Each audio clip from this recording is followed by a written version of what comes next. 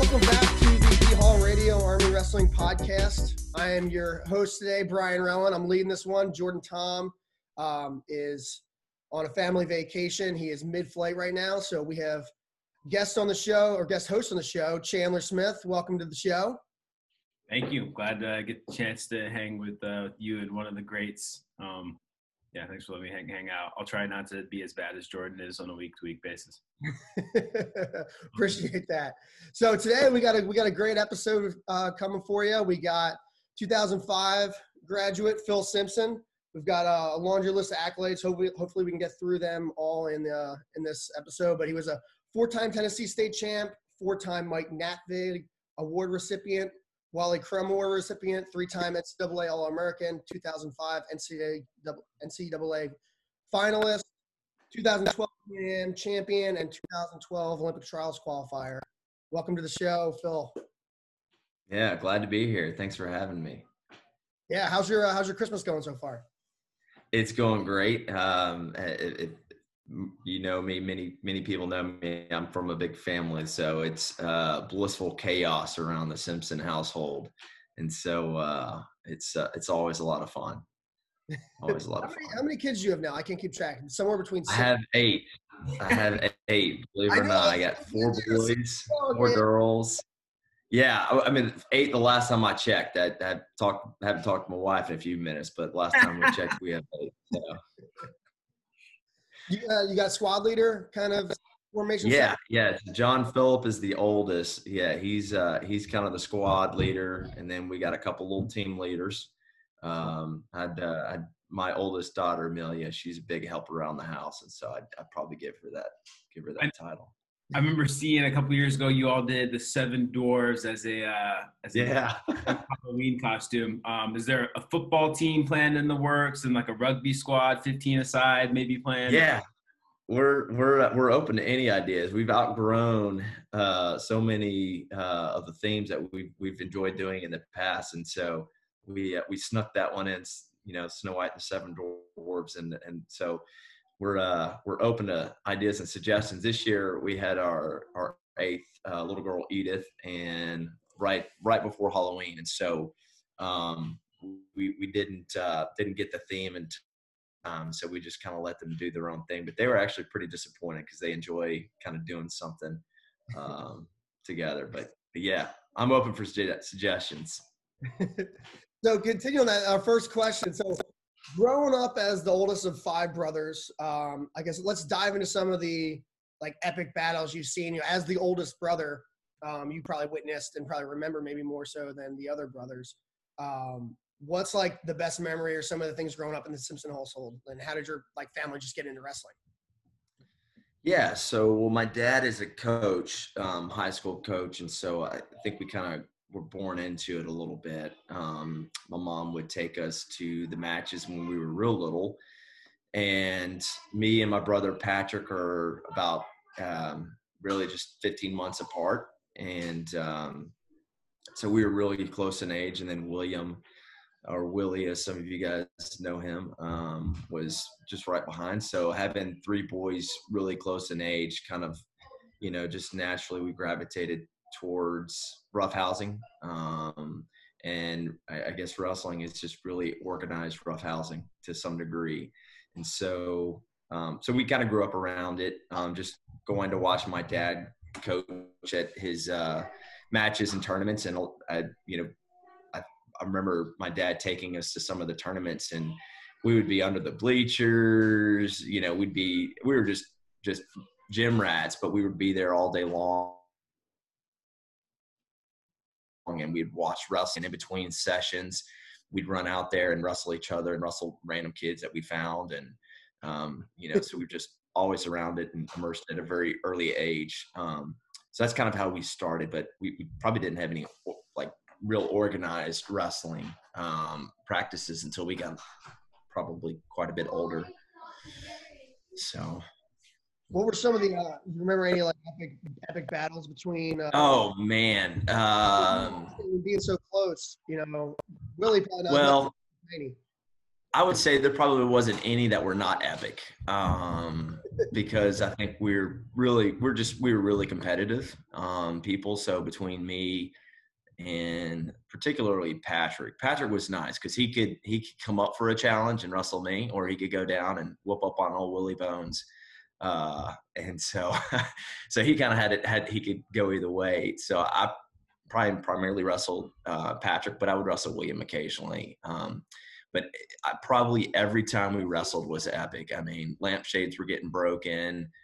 We were getting hurt. It was, I mean, we broke so many things in the house, and I mean, you can only hide so many, those things. But I think we were fortunate. I think my mom at an early age knew that we were just going to be like that. And so she lowered her expectations for some sort of organized household. And so she kind of, I wouldn't say let us, because, she would always tell us to, go outside or do something, but we always found ourselves inside in the den, wrestling on the carpet and fight. I mean, it would always end in a fight, but we didn't fight like most kids. We didn't punch or do things like that. It was, our fighting was, elbows to the back of the head, or a unruly little deep butt drag that was maybe, on purpose. You just do things to make the other person mad.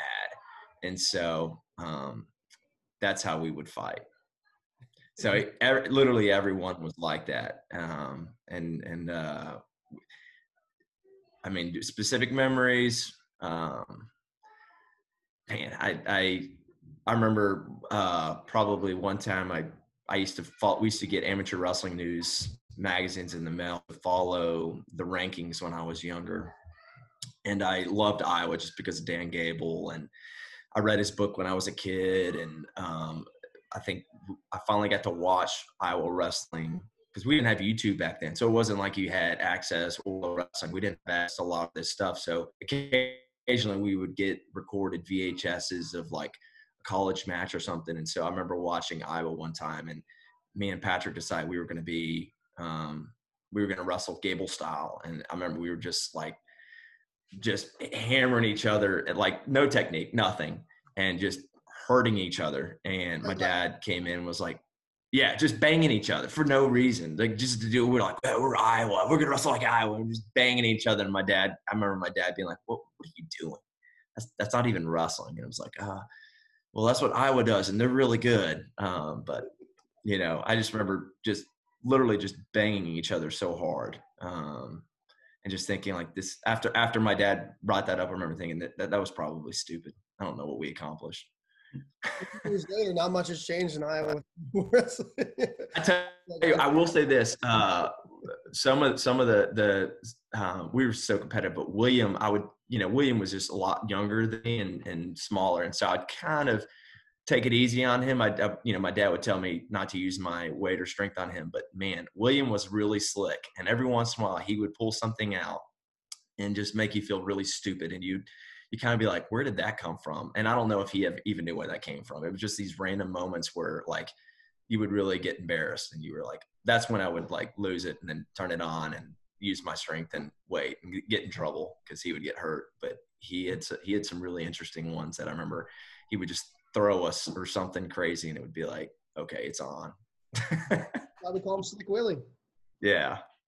So you also have 5 sisters. So, I don't know. I don't think they ever formally got involved in wrestling, but I'm sure that they were involved in some of these battles. They were. Oh man, yeah. So when most people that know us, they see our sisters, and they're girly, and you wouldn't see that side of them. But in the house, man, my sisters were really good, really tough. Every one of them had kind of their own unique toughness about them. And specifically, I could go down the list. It'd probably be really embarrassing for my sisters to hear this, but my sister Christine was like really strong. She had this crazy strength that I think most people would not assume she had. My sister Bridget was kind of crazy, very aggressive, and but they all like they never practiced. They would just jump in and just mess with us, or they'd wrestle each other, and we you just kind of underestimate them. But they watched so many matches. They probably had more wrestling knowledge than most guys in high school. They just had seen it so much, and so occasionally when they would wrestle, you'd be like, where did you learn that? Oh my gosh. So we did. So, having all brothers, we like to pretend like we were protecting them and kind of keeping the guys at bay. But honestly, they would have been able to handle themselves 10 times over if they ever needed to. So, but yeah, they were really tough, really tough. And women's wrestling just wasn't popular back then. There was not that many opportunities. And I think, we just a little bit old school style thinking. I think nobody would have wanted to probably try to wrestle my sisters anyways, because they would have been staring across 5 brothers and a wrestling coach.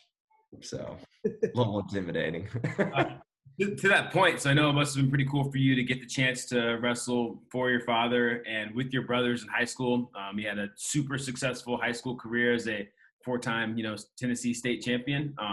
Can you just tell us about some of the memories of high school wrestling and what you did to be one of the best wrestlers in Tennessee state history?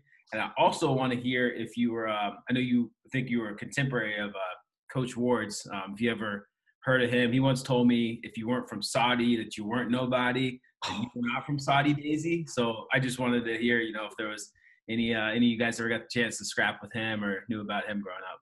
Yeah, before I get to that Chattanooga arrogance, I'll talk a little bit about my high school. So I don't know, I guess being from Tennessee, we didn't have a lot of exposure to a lot of things back then. And so I didn't really know what was out there. And so, kind of the world was smaller then, especially in the wrestling community. And so the few things that we had were like Foxcatcher, newsletter, amateur wrestling news. And so I would read articles and things like that. And so that's kind of how the only outside of Tennessee was what I had. And then my dad was pretty connected to a couple different things. So Tennessee was just small. And so it was easy to be probably a bigger fish in a small pond. Most kids probably didn't start wrestling in Tennessee until they were in middle school or high school. That was probably the first real opportunity, because year-round wrestling was not popular back then. There just wasn't any clubs. The club systems didn't really exist. And so you had a few USA Wrestling events in the springtime, I would say. So you'd have a few tournaments that we'd go to. And so as a kid, I probably had so much more hours of wrestling, even though even though they weren't like practices. I would just show up at tournaments and we'd wrestle. That was it. And so we had an advantage on that end. We were so far more advanced for where we in Tennessee than a lot of these kids. And so that early success probably breeded more success and probably gave me it's fun to win. Nobody likes losing. And so for me, I enjoyed that and enjoyed dreaming about being one of the best. And so I just kept, as I grew and got to different levels, it just kept feeding off of it, I think. And so, yeah, so when I was in high school, I was already, at that point, I was watching a lot of film that I was getting from a couple of different people on NCAAs, and I was picking up on a lot of the different technique. When you're from New Jersey and Pennsylvania, and you're like Brian Rowan, you get to be an encyclopedia of all the kind of the technique and the ways of things coming in, and wrestling evolves. That's one of the really neat things about wrestling is it continually evolves, and you start seeing kids do these crazy things and the techniques. And,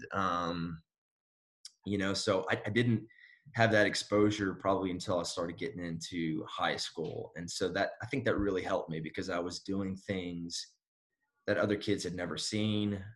Me and Patrick and William, we just were probably way more advanced for Tennessee wrestling. So that probably made it easier. I don't think I would have had probably the same success if I would have been in a different state early on, because I think the playing field would have been a little bit more level. But so it kind of, Tennessee fit me. I was a late bloomer, so it wasn't like I was extremely physically gifted. I just was probably more advanced in just knowing wrestling and knowing positions. But yeah, so let me talk a little bit about that kid from Soddy Daisy, Kevin Ward. So Kevin was really good. He was one of those kids too, that there was a handful of us that grew up wrestling at an early age. I don't know how he got into it, but I remember he was really good. And he had some really good technique, and we would see each other at, the few freestyle tournaments that we would go to. And then we had, we'd go to the Southeastern regionals. And so I'd see him there, and because there's not a lot of Tennessee wrestlers, you kind of like, oh, it's like, the few, the proud. And I remember he used to have a really nasty boot scoop. And, I for some reason I could never hit that. And I just remember thinking like, oh, he's so good. I wrestled one time. And some of those tournaments, you just wouldn't have a lot of kids. So at the very end of the tournament, they would kind of open it up to like, if you wanted to challenge another kid at a different weight class or a different age group, you could. And I'm not sure if I wanted to challenge Kevin or if my dad was like, you're going to wrestle this kid, Kevin Ward. Anyways, he about broke me in half. He did a crotch lift and on the wrong side of my body. And so like, I kind of was turned the wrong way and ended up having to medically forfeit, which was probably good for me. Cause he was probably going to beat me. He was good. We were probably in 6th or 7th grade, but funny story. I knew him and, remember watching him. And as we got older, we got to be a little bit closer just because I think we both recognized that we were going to wrestle at the next level, and we were both pretty good. And he was always a little bit heavier than me, but, yeah, we both ended up going to actually the only reason why I ended up at West Point really was because of him, because he was walking around with an Oklahoma bag. And I remember thinking like, oh, okay, if Kevin's looking at Oklahoma, I should probably look at Oklahoma too. And that's how I ended up going to a wrestling camp in the summer. And the assistant coach at Oklahoma at the time was Chuck Barbie. Wow. And so that's how I met Chuck Barbie. And then we can fast forward, but Kevin should have joined me at West Point. We went on the same recruiting trip to West Point. I thought he was coming with me, and then he okey doked out to Oklahoma State last second and left me hanging. But it all worked out. Now look at him. I'd say things have turned out pretty well for both of y'all, and it's cool to hear how that's kind of come full circle. Yeah, he was on a really good team. He was part of we had kind of an interesting group of kids that were really good coming up our age range. And there was Soddy did have a couple of bodies there that were pretty tough. And so he was one of them for sure. Chattanooga has an advantage because of UTC. Nashville, we're just a bunch of rednecks trying to learn how to wrestle. But UTC having the college program right there really helped them. So what other programs were you interested in? Obviously, you developed that relationship with Chuck, and was it like your sophomore, junior year? Like, what other schools were you interested in, or was it like wherever Chuck was at, I was going there, and I didn't really talk to anybody else? No, I wanted to go to Iowa. That was my dream school. That was, as a kid, that's just what I think every kid, if you followed wrestling, you wanted to go to the best, and that was Iowa for me. But I sent in I made a homemade, and I'm really feeling old now talking about this. I did the same thing. God, these kids these days, they have all this like really slick video. They don't even probably have to put it together. You got these services that do it, and then you got Flow Wrestling. I mean, Track Wrestling, Flow Wrestling, all these places that do it. But I had to take one of those VHS recorders and that had dual cassettes. And so like you would play one and then you could record and stop recording while the other one was playing. And so I had to do a homemade highlight tape and send it to a couple of coaches because no one really followed Tennessee wrestling. And I didn't go to Fargo until I was junior. So I probably didn't go to enough tournaments to get exposed at the level I needed to get recruited at a high level. But I did go to a couple, and so I put together some film. I sent it to Iowa, and I think the feedback that I heard was I was too skinny and not kind of their style, not built the way they have. And so I was a little disappointed. The first one was when Dan Gable retired, literally my junior year. I told him when I was a kid, I met him, and I told him I was going to wrestle for him one day, and then he decided to retire before I got to college. So I didn't get recruited there, and that was a bummer for me. And I went to Oklahoma my junior year, and so they kind of started just contacting me. But the ones at Nebraska contacted me, Mark Manning when he first got there, and then Missouri, obviously with Brian Smith, that was probably the one that recruited me the most. And then Rob Cole at Cornell. That was another one that I early on, and then Harvard was another one early on that I had kind of looked at. But yeah, it was interesting because Missouri was the one that I was the closest to outside of West Point. But Coach Barbie, when I went to the Oklahoma camp, he was just a far superior technician. And I remember I kind of gravitated to him during that camp because his attention to some of the details were just incredible. And so I being a wrestling junkie, just really liked that and was attracted to that. So when he called me, I was going crazy. I was like, yeah, Oklahoma's calling me. And he was like, well, I'm actually at West Point. I was like, oh. It's like, isn't that like a military school? You do like push-ups and stuff? And he's like, yeah, kind of, sort of. I was pretty disheartened by that at first, but yeah, so that was that. Outside of him calling me when he got to West Point, it was really Missouri until senior nationals. I went to senior nationals and got second, and then Oklahoma State started calling, but I didn't get blinded by the light. I was already kind of had a chip on my shoulder that no one really recruited me, and so I was like, not going there.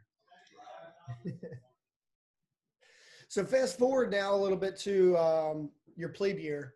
You know, you almost had like immediate success. I didn't even realize this until I was like looking through it. I thought kind of like your sophomore year, you kind of emerged and like not out of nowhere took third, but like, and I was looking back and I was like, wow, you were like the 10 seed your plebe year, lost in the round of 12 in a close match. So you were there. You know, did you have that success like right away at West Point? Like, did you know like, hey, I'm at that level now? Or kind of talk about your plebe year a little bit. Yeah, so I think there's two pieces of it. One, I was a dreamer. So even when I was a senior in high school, I had this itch and desire and this dream of being in NCAAs and being a national champion. And it's like Kel Sanderson was doing his thing at Iowa State. And so it was just like he was kind of revolutionizing the way people saw wrestling. And I remember I was like, man, that's going to be me. I'm going to be a 4-timer. I'm going to, so I had this kind of dream in the background, but realistically, I was physically not there. I was just a slow grower. So I didn't really probably even late bloomer. Let's just say that. I think us all Simpsons were kind of late bloomers. And so I was very physically probably not prepared, maybe not even until I'm like my junior year. So that was a big change for me. So realistically, I probably had a lot of growing that I needed to do, but I think what allowed me to have success early on was just how much I hated losing. I hate losing probably more than I ever enjoyed winning. I couldn't tell you what I did on some of the matches that I won, but I could probably tell you just about every match I lost. And so I feel like those things haunt me.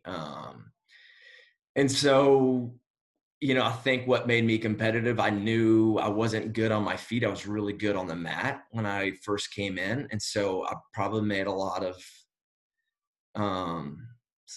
the success I had was on the mat. And for my feet, I had to compensate for not being as quick or strong with my hips by headbutting guys a lot.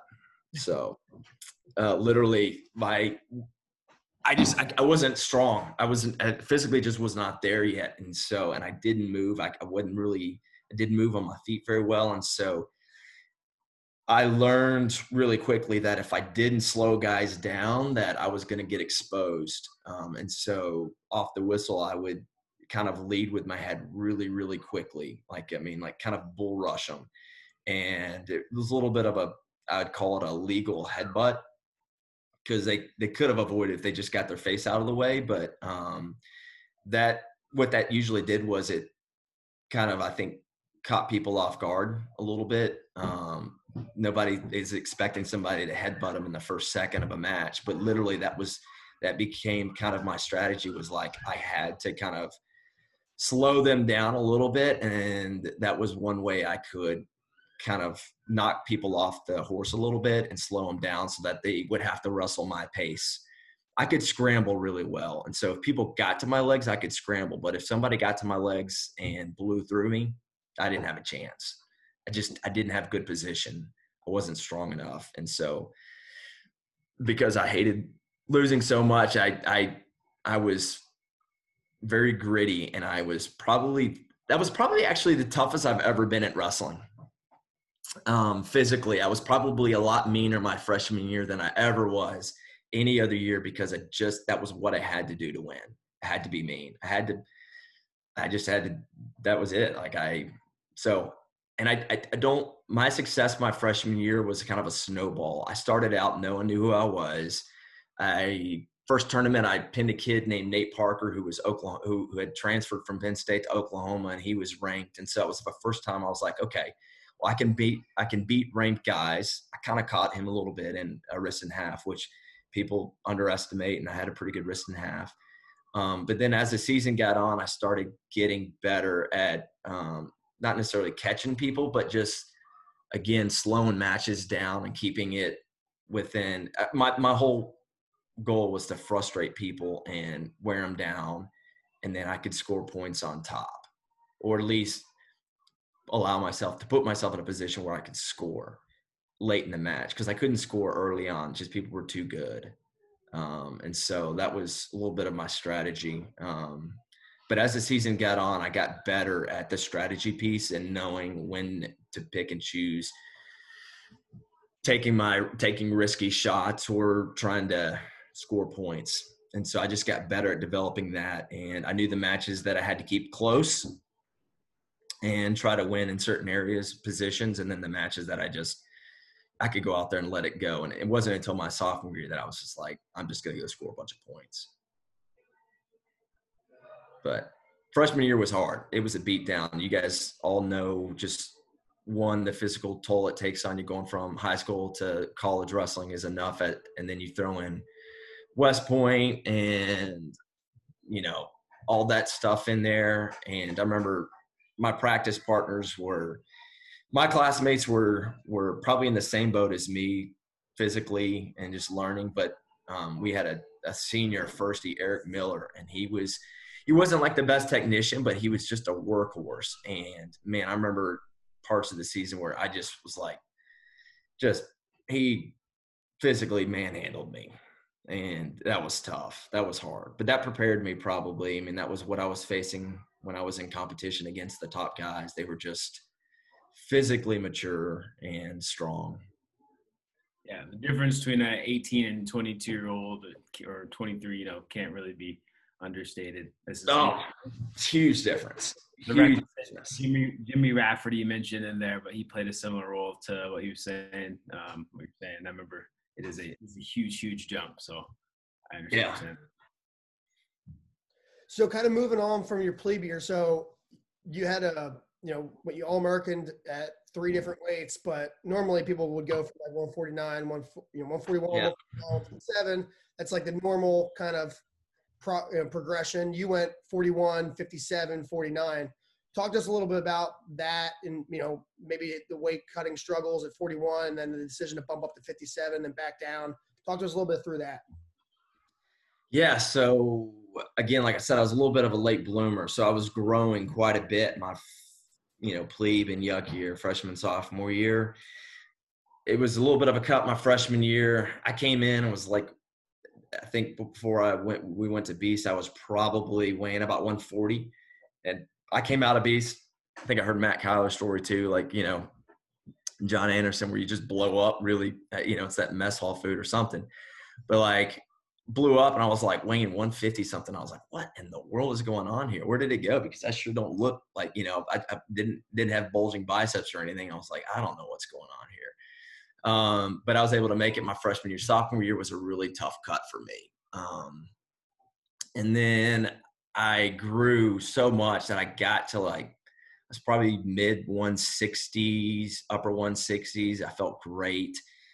And I was just practicing in the wrestling room with a couple of the guys at that weight. And, you know, when you're 141 looking at 157 pounders, they're massive. They're like, oh man, I can't wrestle those guys.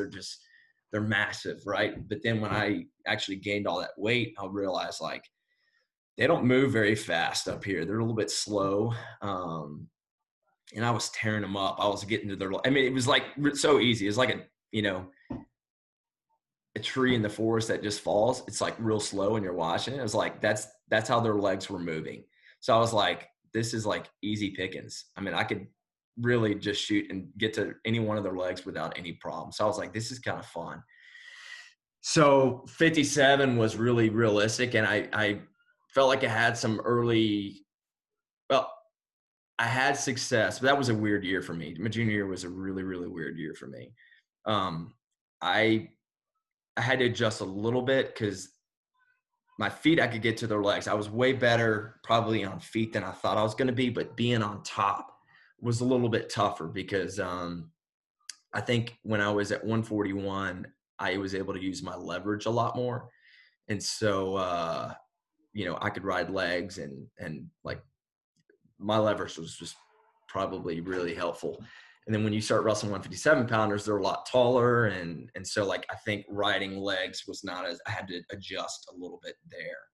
So my feet got better, but my top probably I wasn't as effective then. And then I had a number of concussions and my weight came down throughout the year. And I remember NCAA's, my junior year, I was weighing 155. So I was actually below the weight class.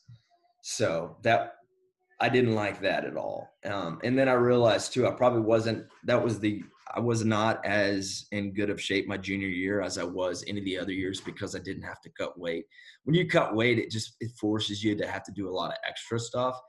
And I think one that it just builds more mental toughness. And then it just, by nature, I was just in such good shape. So when I was 157, I felt like I wasn't where I needed to be physically. I wasn't in good enough shape. And then as my weight came off throughout the year, I was like 41's probably where I need to be. And so then it was easier to make that decision to go to 49. Mm-hmm. So. It's crazy how that works. I look back at some of my years, like in high school where, you know, like at the beginning of the season, that weight cut, maybe you just cut weight maybe a little bit better going to 57 the first couple of times, and your body naturally comes down a little bit more. Yeah. I remember when you'd balloon up and like I'd start the year at, maybe 5 or 7 pounds above the weight class. And then by the end of the year, you're 15 pounds over the day after. And you're like, wait, what happened? Yeah. Yeah, that was, and it was really weird. I mean, like you see it more now. That was really kind of unheard of when I was wrestling. You didn't see people jump weights that much. I think, not sure, but I might have been one of the first ones to All-American at 3 different weight classes.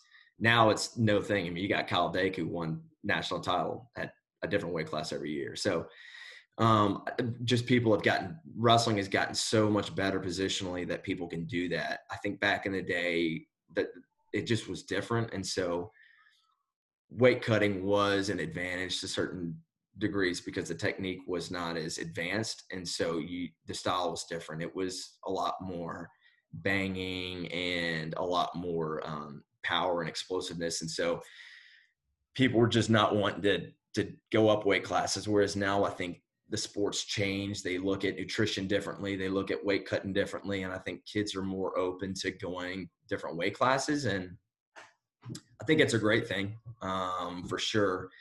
But I remember that was just unheard of when I did that. And, for me, I learned a lot that year. That was probably the worst year for me from Sounds a wrestling standpoint. even through what was like a pretty challenging year from a lot of like wrestling, I guess, standpoint, you still managed to have a ton of success. And across the different weight classes, that's something that like a lot of people weren't doing at the time, and especially at West Point, with different years presenting different problems for things outside of the board. I remember actually you specifically told us early on in my cadet career, like that the things that West Point threw at you, they could be viewed as excuses, or they could also be viewed as things that helped you. So could you just like explain a little bit about how you wrestled so consistently at such a high level within the demanding environment at West Point? Like, what did you do to kind of rise above an environment that's taken a lot out of a lot of really good, talented folks? Yeah. Well, I think it's probably the most important thing is the mindset, right? So I mean, again, I go back to just thinking about how much I hated losing. I mean, if I ever felt like I couldn't change the results or couldn't do something different, I would have just found another sport. But that's what I liked wrestling, was like I could always find a way to get better or find a way to improve and get to a different level. And so West Point was no different. You're going to have challenges no matter where you go to school. It's just they get wrapped up in different ways. And it's just really how you handle than others. West Point's got unique challenges that may be viewed as different and more difficult than other colleges. But, I would say I didn't have the challenge of like having social life was not too terribly difficult, whereas like I imagine if you're at a Penn State or Missouri or somewhere like that, there's just a lot more distractions in that area. But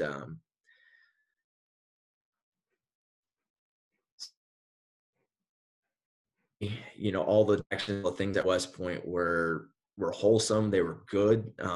They were great. They were good distractions, but I just prioritized things differently that allowed me to keep wrestling at the very forefront of what I wanted to do. I knew that, West Point is it's such an awesome place. You got just amazing people from everywhere, all walks of life, and they're so talented, academically, athletically, just emotionally, mentally. The person that West Point just requires a certain type of person. For you to even get there is a pretty amazing achievement. And so you get there and everyone's just the best at what they're the best at, right? And so I looked across and when I was at West Point, and there's military life, you got academic life, and then you have your wrestling life. And I remember there were the kids that loved the military. They were like Sandhurst, Hua, all the way. And I mean, they were, messing with their rucksacks in the middle of the year on a Saturday. And it was like, it's amazing. And then you had the kids that were always studying. They were always studying. And so like, in a way, West Point's such a competitive place, and you're always trying to compete with your peers in different areas, whether it's the military or the academic. And it was like, I looked at that and I was not interested in trying to be the best at any of those, because I knew that if I spent my time trying to be good in those areas, I would not be able to reach my potential at wrestling.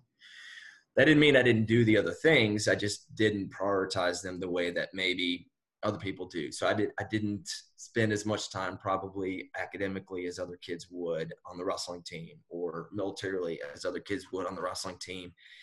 And, West Point by nature, everyone is challenging you to get better and be better. But that never bothered me that I, didn't have the shiniest shoes, or I didn't have a 3.5 GPA. It never bothered me, because I knew that I could be the best at wrestling. I could be the best in that area. And so I kind of threw all my marbles in that. Was like, I'm not interested in being good or mediocre in all these facets. I'm interested in being really, really great. This is where I can leave my mark. And so that's just the mindset that I probably had. And so that's probably what allowed me to let a lot of the things roll off my back a little bit that maybe would bother other kids. That didn't distract me from what I wanted to do. I didn't view any of those things as keeping me back from being able to achieve what I wanted to achieve. And what, probably again, what drove me at the core of it was really, I wanted to win. I hated losing. And so I was going to find unique ways to do that at West Point. And so a lot of unique things that you would probably do at other places that I would do. But I loved it. I love that piece of it. I enjoyed that. Appreciate that. So kind of moving into some specific West Point, like wrestling stuff, practices. When you came into the camp, when I was in North Carolina for, a couple of years back, you talked about tough practices and, wrestling with your brother Patrick and John Anderson and some of those tough battles. I remember specifically you got into like one practice that was like, you thought it was over and then it wasn't. And there was like sprints at the end. I'd like you to share that story, because I remember just thinking about it and being like, man, John and Patrick are tough. Do you remember the one I'm talking about? Yeah, I do. Such a good story. I remember hearing that and being like, oh my gosh. I think one of the worst things that a coach can ever do to mentally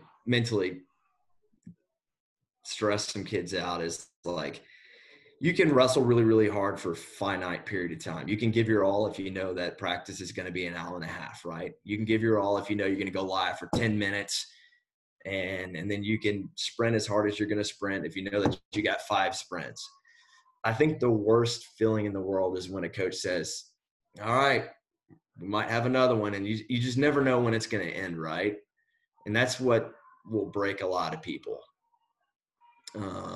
is not being able to know what the end time is. And so it was really effective probably because it toughened a lot of people up, but it also exposed a lot of people. And I probably was no different. I wasn't one of those guys that would break mentally and like lose it, but there's always that like feeling that would creep in. I would probably isolate myself more when things like that would happen.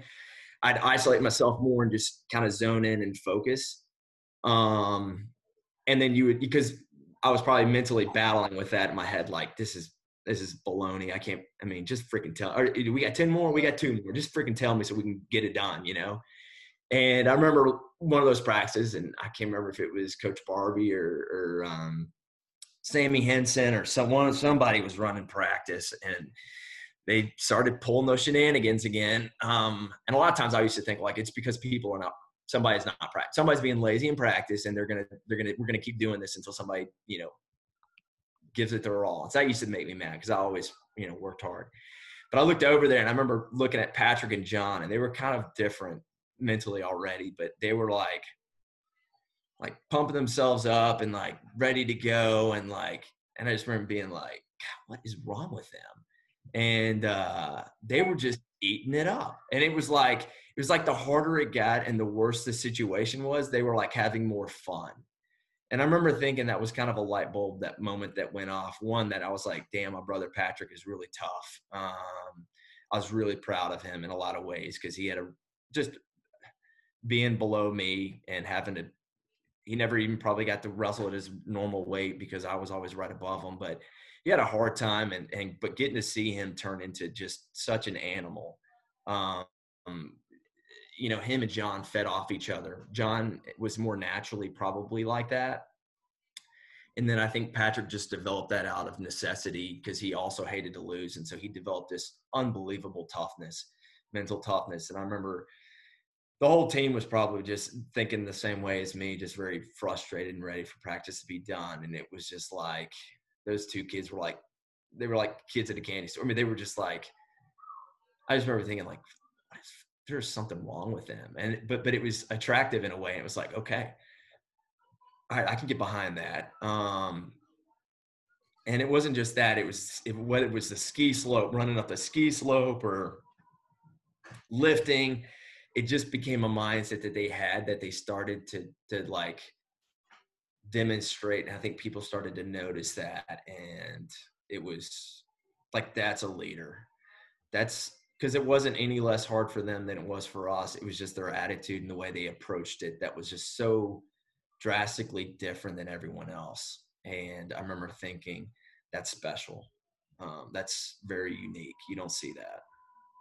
My plebe year, I was Patrick was my partner, and I remember like my hardest practice. And I may have said it on here before, I can't remember, but Chuck had like the clock going, and we assumed that there was like, you know, probably like 20 minutes left in practice, and it was just like a running clock, and it was like drill kind of matches where it's like real tough, and it just kept going for like an hour, like way longer. And I just remember, and I tell that story to people, and I'm like, yeah, like it would have been one thing if I was going with somebody else, but I was going with Patrick. So like there was no letdown of intensity like at all. And I just remember being so mad during that like 40-minute to where like I thought it was 20 minutes. Because it was, you know, let's say it was a 2-hour practice and you're like, okay, there's probably 20 minutes here.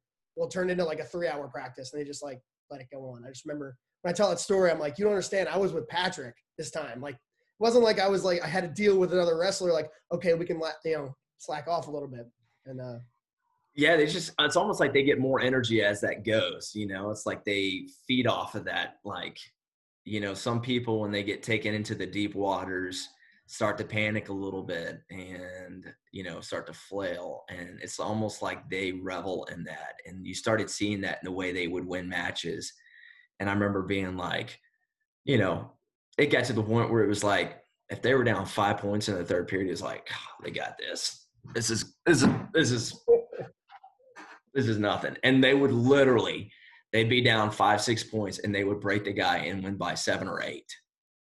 Because it would be like, they'd take him down, let him up, take him down, let him up. And the guy would just be laying there. And then they would just like throw him on their back, get back points, whatever. It was just like, it was something that they developed such confidence in being able to wrestle really hard the entire match, but know that once it got to that third period, that the other guy just didn't have anything left. And then that's when they really kind of took off. Chandler, sorry.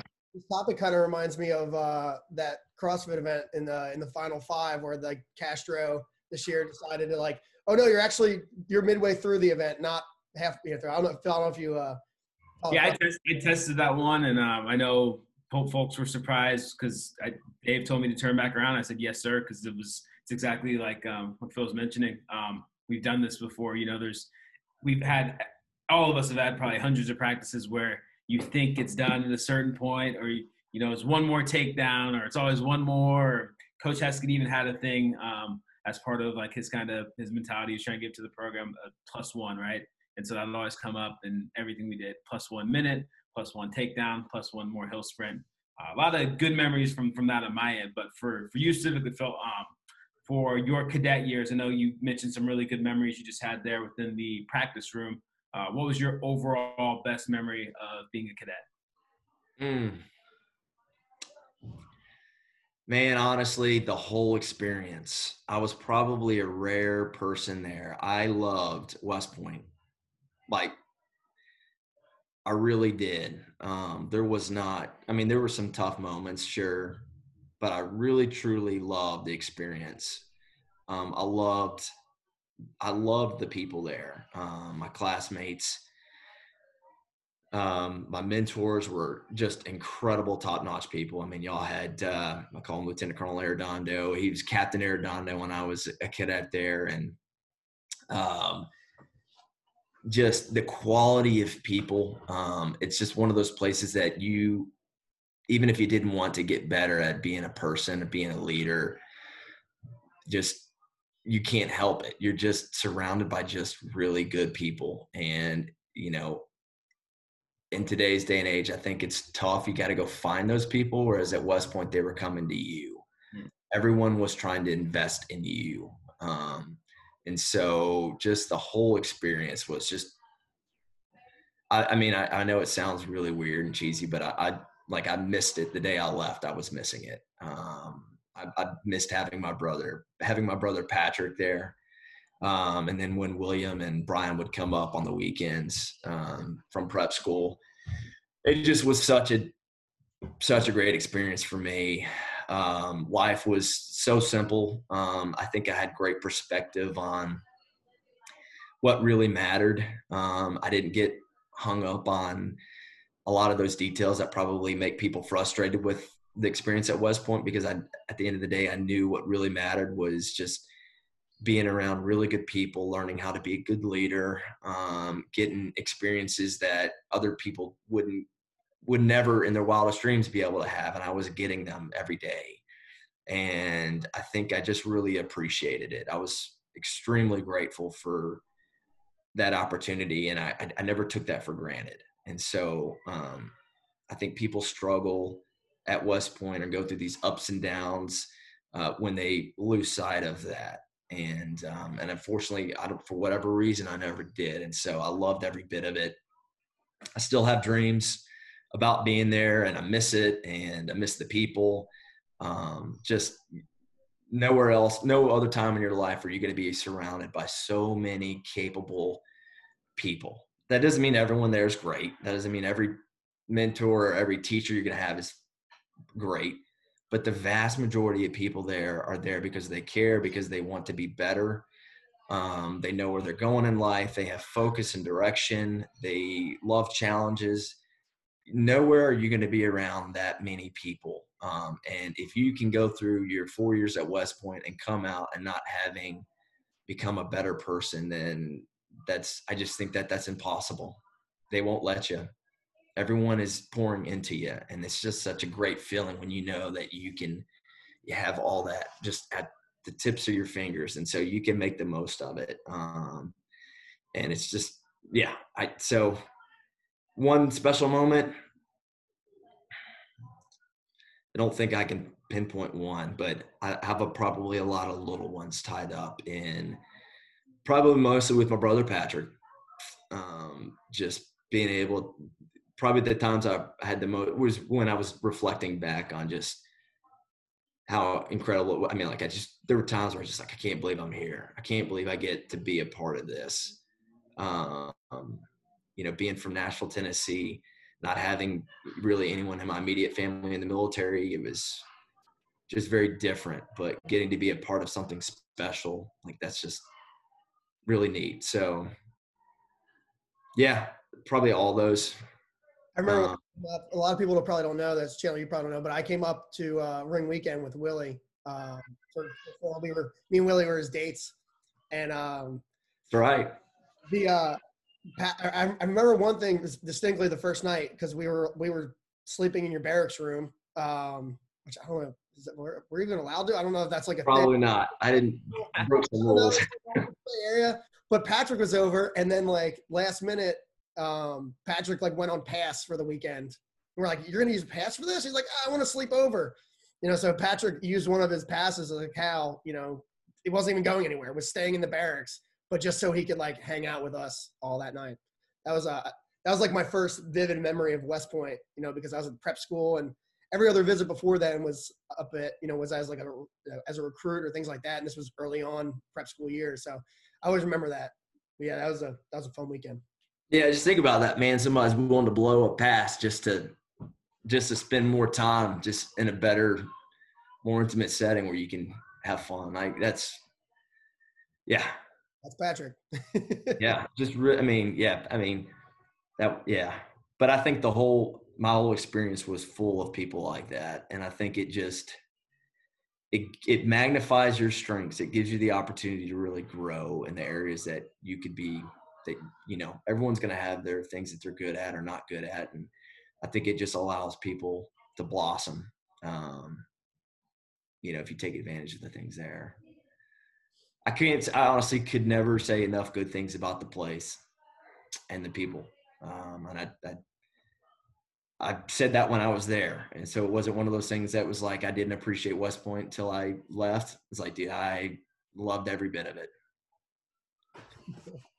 It's funny to say that. So kind of transition, after that, you went into the world-class athlete program, the WCAP. Kind of talk about that transition. You branched infantry. elected to go that route, still as an infantry officer, but a very different path. Talk about that transition a little bit.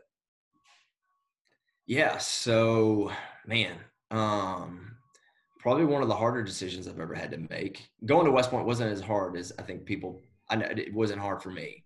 Choosing what I wanted to do after I graduated, because I did branch infantry. That's what I wanted to do. Deciding to do the World Class Athlete was hard because a part of me longed to be with soldiers, longed to get that experience that you hear about from your mentors and from everyone else. And, I learned to love, I probably went to West Point not having a love for the military or love being in the military. It just was like, yeah, that would be cool. But it wasn't like, I love the military. I can't wait to be in the Army. I can't wait to lead troops. Like that never crossed my mind.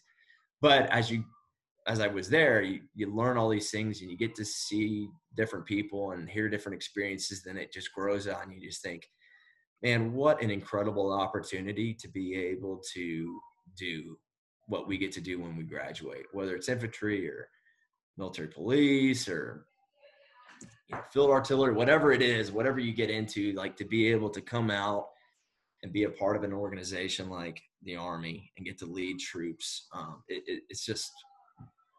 It's incredible. And so it grew on me while I was there. And so having to decide between infantry and WCAP was extremely difficult. But I think at the end of the day, what I kept coming back to was the Army has given me an opportunity to chase my dreams. And I had a number of people believed in me and classmates that were like, you'd be stupid not to do this. They were, instead of being jealous or saying like, you didn't join to go wrestle, you should be, you should do the Army thing. Like they were genuinely wanted me to do it. And so I think at the end of the day, I came to the conclusion that for me, had this incredible opportunity that the Army gives to people that they feel like can be of value doing that. And so that's kind of how I came to grips with letting go of maybe the traditional route as an infantry officer and doing this. And it was really particularly hard when Patrick graduated and he started doing that. And then he deployed to Iraq. And that was probably a big challenge for me when I was training at the Olympic Training Center was, when you get to that level, Chandler, you probably experience this now. When you start competing at a high level on something, it becomes extremely selfish. And that's very unnatural for me, and then unnatural for, that environment that we grew up in at West Point, where they're teaching you how to be a leader, how to think about others and how to put others' needs in front of your own.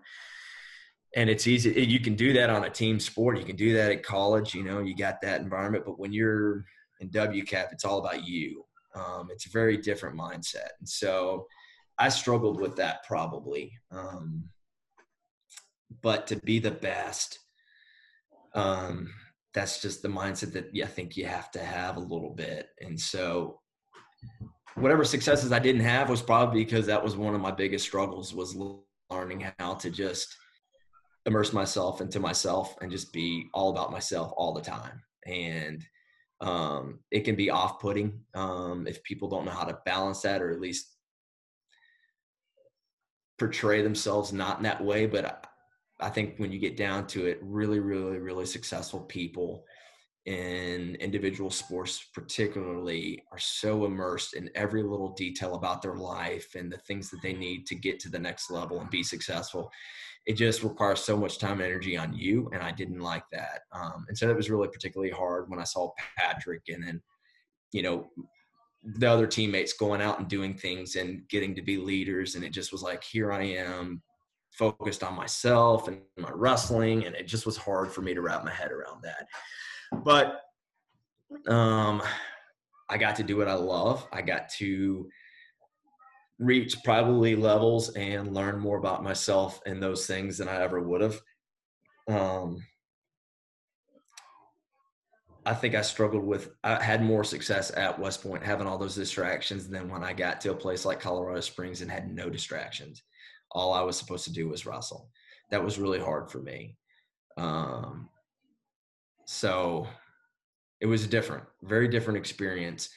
I loved it. I ended up learning to love it a lot more and kind of found that right balance that I needed. And then I got married and started having kids, and I think that even helped me put perspective on it.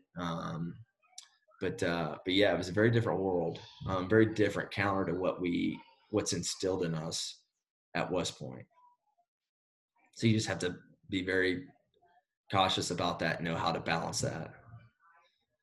Definitely empathize with that. Like the higher up you get, you gotta continue to find the smaller things, because everyone's doing the big things, right? And the smaller things often involve asking more time, more sacrifices for yourself. And then as someone who's looking out for other people, as a husband, as a father, as a teammate, like that gets harder and harder to do. And I know you said that when you were deciding to go and take this route of joining WCAP, you had some good support from your classmates, and you kind of like leaned on them. And I feel like I lean on my classmates and my friends from school a lot for like just kind of making sure my head's on straight. I'm not married or anything like that. But do you still keep up with those classmates? Like, how has that relationship with them evolved? And I know you mentioned how much you loved West Point. Like, how much of those relationships outside of your familial ones have you continued to carry with you as you've gone forward into your adult life? Yeah, honestly, I don't think I probably have done as great of a job as I wish. I think that's always something I think about. I think about my classmates all the time.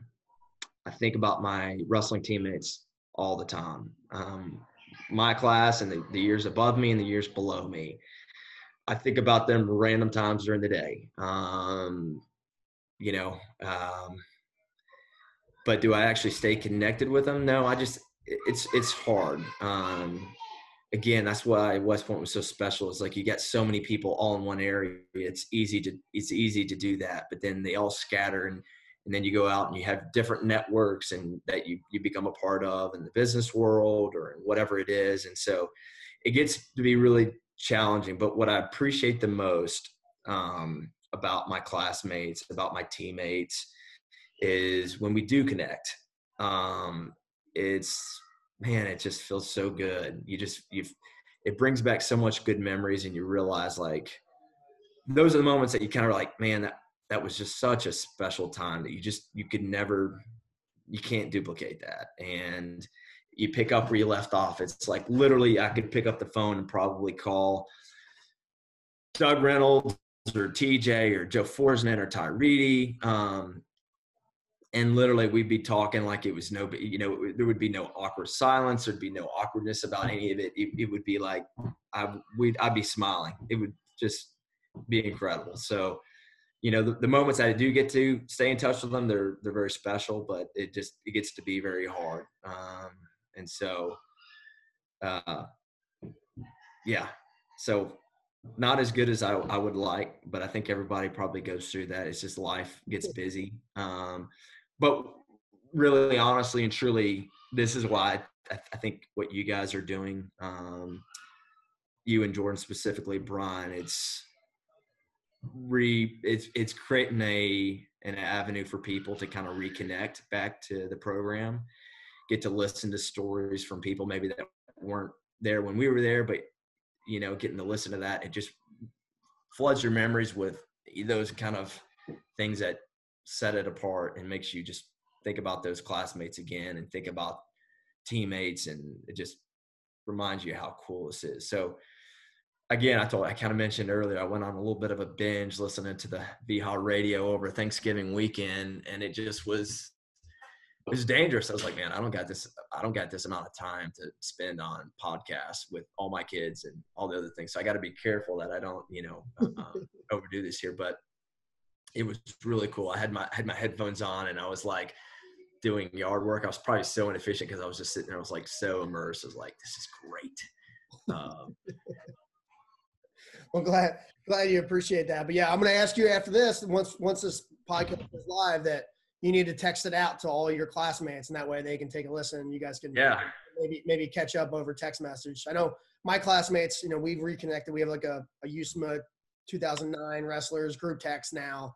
That's awesome. Whenever somebody's like has a baby or something like that, like I'll screenshot it on social media and send it to them. That way we can like reconnect or share a funny memory. And yeah, you got to do that. I mean, I think that's it's hard to do. Once you do it, you just feel you appreciate it. Like Tyree has probably been my just a phenomenal leader. He's gotten our class kind of back together since you guys have been doing this and people on. It pulls everyone around them in because they want to hear, they want to, you know. So I think it's really helpful for just the person that have been part of the West Point wrestling. Yeah. Breaking up a little bit, but I think I got the gist of it there. So kind of moving on from that, you know, before we wrap things up, you know, kind of want to see like what you're up to these days. Are you still involved in wrestling? I imagine so, since you have 25 kids. Patrick's got 25 kids. You got a little army. You got a little army of future wrestlers ahead. You know, what are you up to these days? Yeah, so living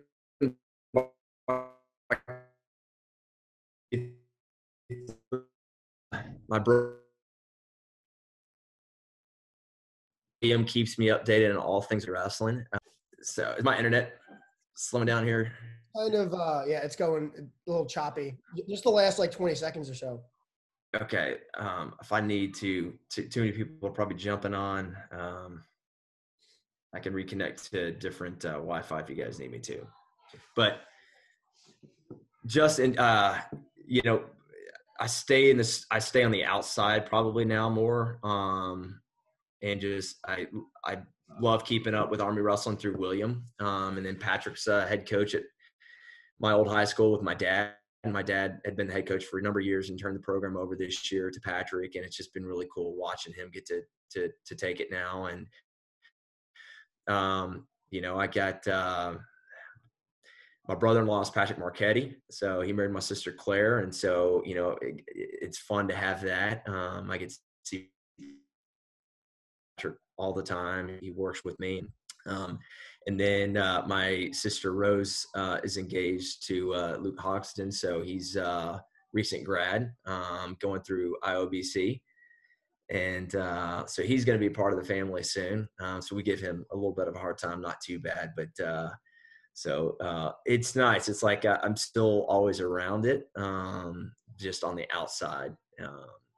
So, but I got my kids, and I've been helping on the little kids wrestling program for Patrick's high school, and so I do that as much. But it's, you know, it's amazing how much I realize, like, it's really tough to teach a second grader how to do a lot of those things. You know, it's like you got to dumb it down, and you realize, like, man, I got to get better at coaching these things. And but it's been fun doing that, and then watching my kids kind of so my kids actually mirror my family's all the way to almost the very end. So the first three of my kids are boys, and so they remind me a lot of me, Patrick, and William. They're always horse playing, roughhousing, and wrestling everywhere. Hardwood floors, carpet. Luckily, they're not big enough to where they're really breaking things, although they have done that a few times. And I've tried to tell my wife, I was like, listen, you're going to have to temper your expectations. We can't have anything nice in the house because it's just going to get broken. But I love watching them. I wish they probably weren't as competitive as they are, because they again remind me probably of the way we are. It just gets to be a little crazy. But I have some old mats that I used when I was training at the Olympic Training Center that I pull out every winter, and I put it in the middle of we got a big room. And so it's like I just pull it out, lay it out, and the kids just go wild on it and wrestle. And so I haven't done a lot of technique with them yet, just because there's no need to. It's more just developing a love for the sport and just enjoying rolling around and grappling. But how many of your kids do you think will end up going to the academy in wrestling? I guess I should say that first. Your family? Oh man, if I could, I wish I could say all of them. Even the girls, because I think the girls will be just as tough too. Remind me of my sisters. My oldest son's unfortunately, he's got type 1 diabetes. And so, like, as selfish as that sounds, when he was diagnosed right before his second birthday, like the first thing that crossed my mind was like, dang it. I think that disqualifies him from West Point. And it may, as they get older, it might not be the right fit for them. West Point's not the right fit for everybody, but I know how incredible the place is and how much it can help, you just develop and become a good person and good leader. And so like, I want that for my kids. It's also free. I mean, that helps, so I always had this vision of my kids getting to do what me and Patrick and William got to do, which was go be a part of the West Point wrestling community and go through a place like that. And we'll see, maybe they'll have, they all want to, even my oldest one, even though he knows he's not allowed to, he wouldn't be able to go right now with his diabetes. His backup plan is to play football at Notre Dame. Decent backup plan. Yes, his backup plan is to go play football at Notre Dame. He hadn't heard the Rudy story yet, B-Row, so haven't introduced him to that yet. But he's a huge fan. I have told him also because I don't think he's going to be very big. He'll probably be like me, 149 pounder, full strength. But yeah, so we'll see. But they do love West Point. They love Army. It helps with William being up there and all his girls and boys get to wear all the cool Army gear that they have, and so it makes them a little jealous. So what's the over under? This is the impromptu question. It's not in the Google Doc. But like, of your 8 kids, and I don't know if you're planning to have more, if that's in the cards, but how many of your kids would have to go to West Point for you to move the family up there? Oh man, thought about that. Like if there's 4 there, like let's say there's 4 there, and like the other 4 maybe like thinking, could that be in the works? Maybe 10 years down the line. I would have to say 0 chance, only because if I moved up there, I would probably be way too immersed I'd probably be wearing my uniform again, sneaking on post, checking in on things, like, I'm telling you, like I'd truly love and miss the place more than anyone. I mean, I don't talk about it as much because I think about it more than anything, but, in another life, I'd move back up there and I would be working in Arvin Gym if they let me, just to be around cadets and be around it and be around the place. It's just incredible. But, so I think I would just have to know that if I ever moved up there, I would probably be way overbearing. And so to protect myself and embarrassing the kids and being that crazy kid, the guy that just won't let it go, I have to, put up literally physical barriers in the form of states.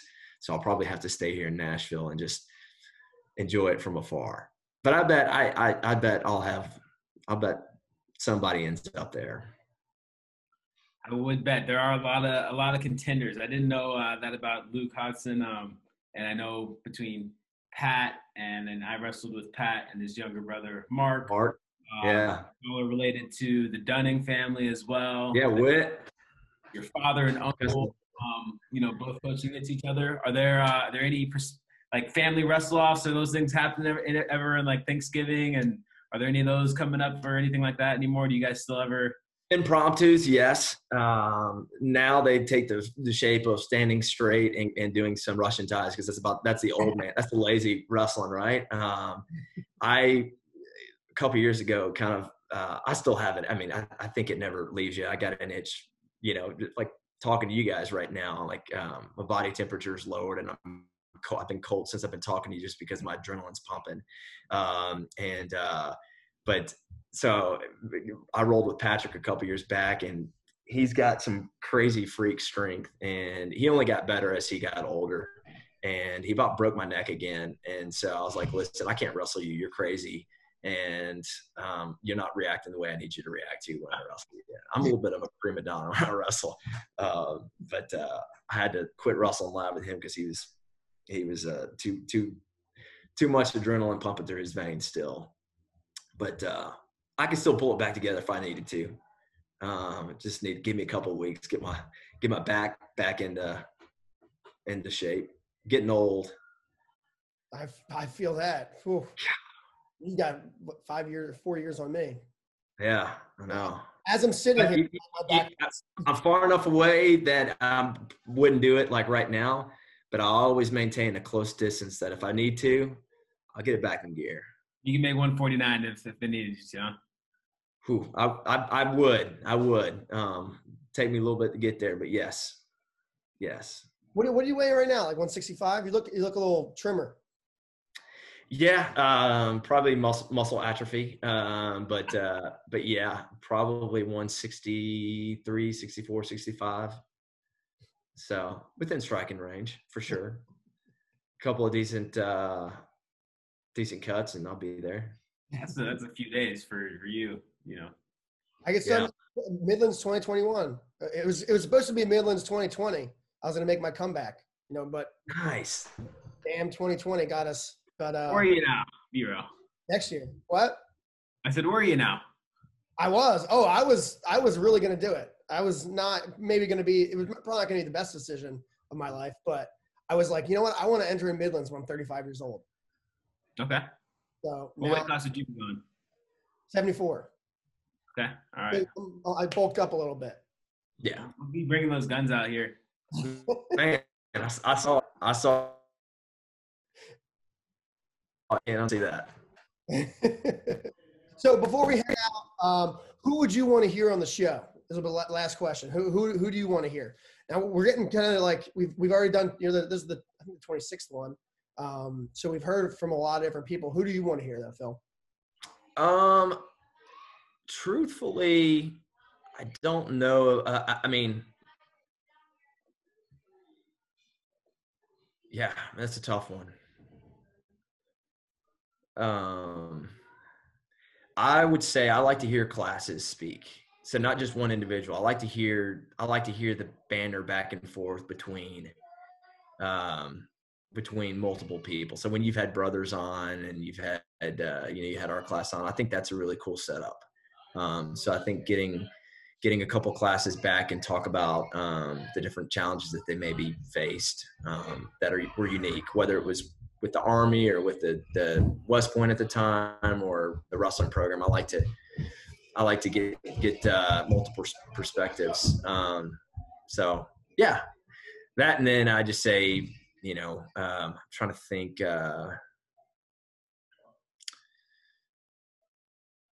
Trying to think of some individuals. Matt Ross was one. He graduated before I got there, but he actually Kevin, he hosted Kevin Ward on the recruiting trip, and he has he had a probably a really good college career, battled through a bunch of different things, and so I remember following his career, him and Maurice Worthy, when I was a senior in high school and they were seniors. But then the military side of it was, he had some probably pretty cool. And then I got to, when we were at the camp, I got to meet his son, which was just reminded me how old we are now. So yeah, it was probably one that I the military side. What's that? His son's a plebe. Oh, wow. Yeah. No kidding. All right. Just made me feel more older. Yeah. That's an individual I was, pretty neat. I think following people's success afterwards is fun, whether it's in the military or the private world. It's really cool to kind of hear how the lessons that they learned at West Point and on the wrestling team maybe carried over. So you haven't gone wrong yet, though. So I trust you and Jordan's instincts on who to pick. I'm not gonna lie. I was thinking about maybe they forgot I wrestled there. I don't know. I haven't heard from them. Well, this is kind of old now, though. So you want to pull out all the big guns initially, and like all the big names aren't available later on. So Jordan and I were like, we're gonna wait for Phil, and then whatever. The break. We didn't plan to take the break in December, but Jordan having his baby, and he's kind of a prima donna too. I mean, you're like, wait, you had a baby and you can't do this podcast for a month? Like, come on. The show must go on. It was a good little time away. Plus, everybody, for people to catch up and watch these episodes. Get all caught up. You can't be like me, where I have nothing else going on, where I just listen to these, all day, on repeat. No, that's great. You guys are doing a really good job. Jordan listens to them all and edits them. I can't hear myself do this. I haven't listened to one episode. It's just awkward. But I appreciate that. I appreciate you coming on the show too. This was a lot of fun. It was one of the more enjoyable episodes I've been a part of. And Chandler, appreciate you hopping on and contributing. Chandler, I'm following you in the distance, man. You're another one of those guys that I quietly follow, and it's been really cool to see you have a lot of success. And yeah, man, I'm sure I'm not the only one, but super proud of all your accomplishments, man. And keep leading the way. Doing really good. Really enjoy. You all left some massive shoes to fill in, and I'm glad that I got a chance to hang out and talk. Because again, as a cadet, like you have probably the best resume in Army wrestling history, and it's cool for me to even have a chance to talk to you. So I'm glad that you think I'm doing a good job, and hope I can continue to meet the standard that you set on the mats, off the mats, husband, father, across the board. Folks like you are what make being an Army wrestler such an awesome experience, and like a credential almost, just being a part of a group that's associated with people like yourself. So thanks for being you. Thank you. Thanks for coming on. Absolutely. Thanks, guys. Appreciate it. Keep up doing. You guys are doing a really good job. And again, like I said, I think it's a great way to bring people back in. Once you suck them in, it's like you just get that feeling all over again. It's hard to leave. So thank you guys for doing that. Yeah, thanks for hopping on. I'll see you, Phil. See you guys. Thanks for tuning in to the B-Haw Radio Show. If you like what you heard, be sure to subscribe and leave us a 5-star rating on your favorite podcast platform. If there's something you'd like to hear on a future show, reach out to us on any of our social media, Instagram, Facebook, or Twitter. Or you can reach us at email, bhaw.radio@gmail.com. We'd love to hear your thoughts, and as always, go Army, be Navy.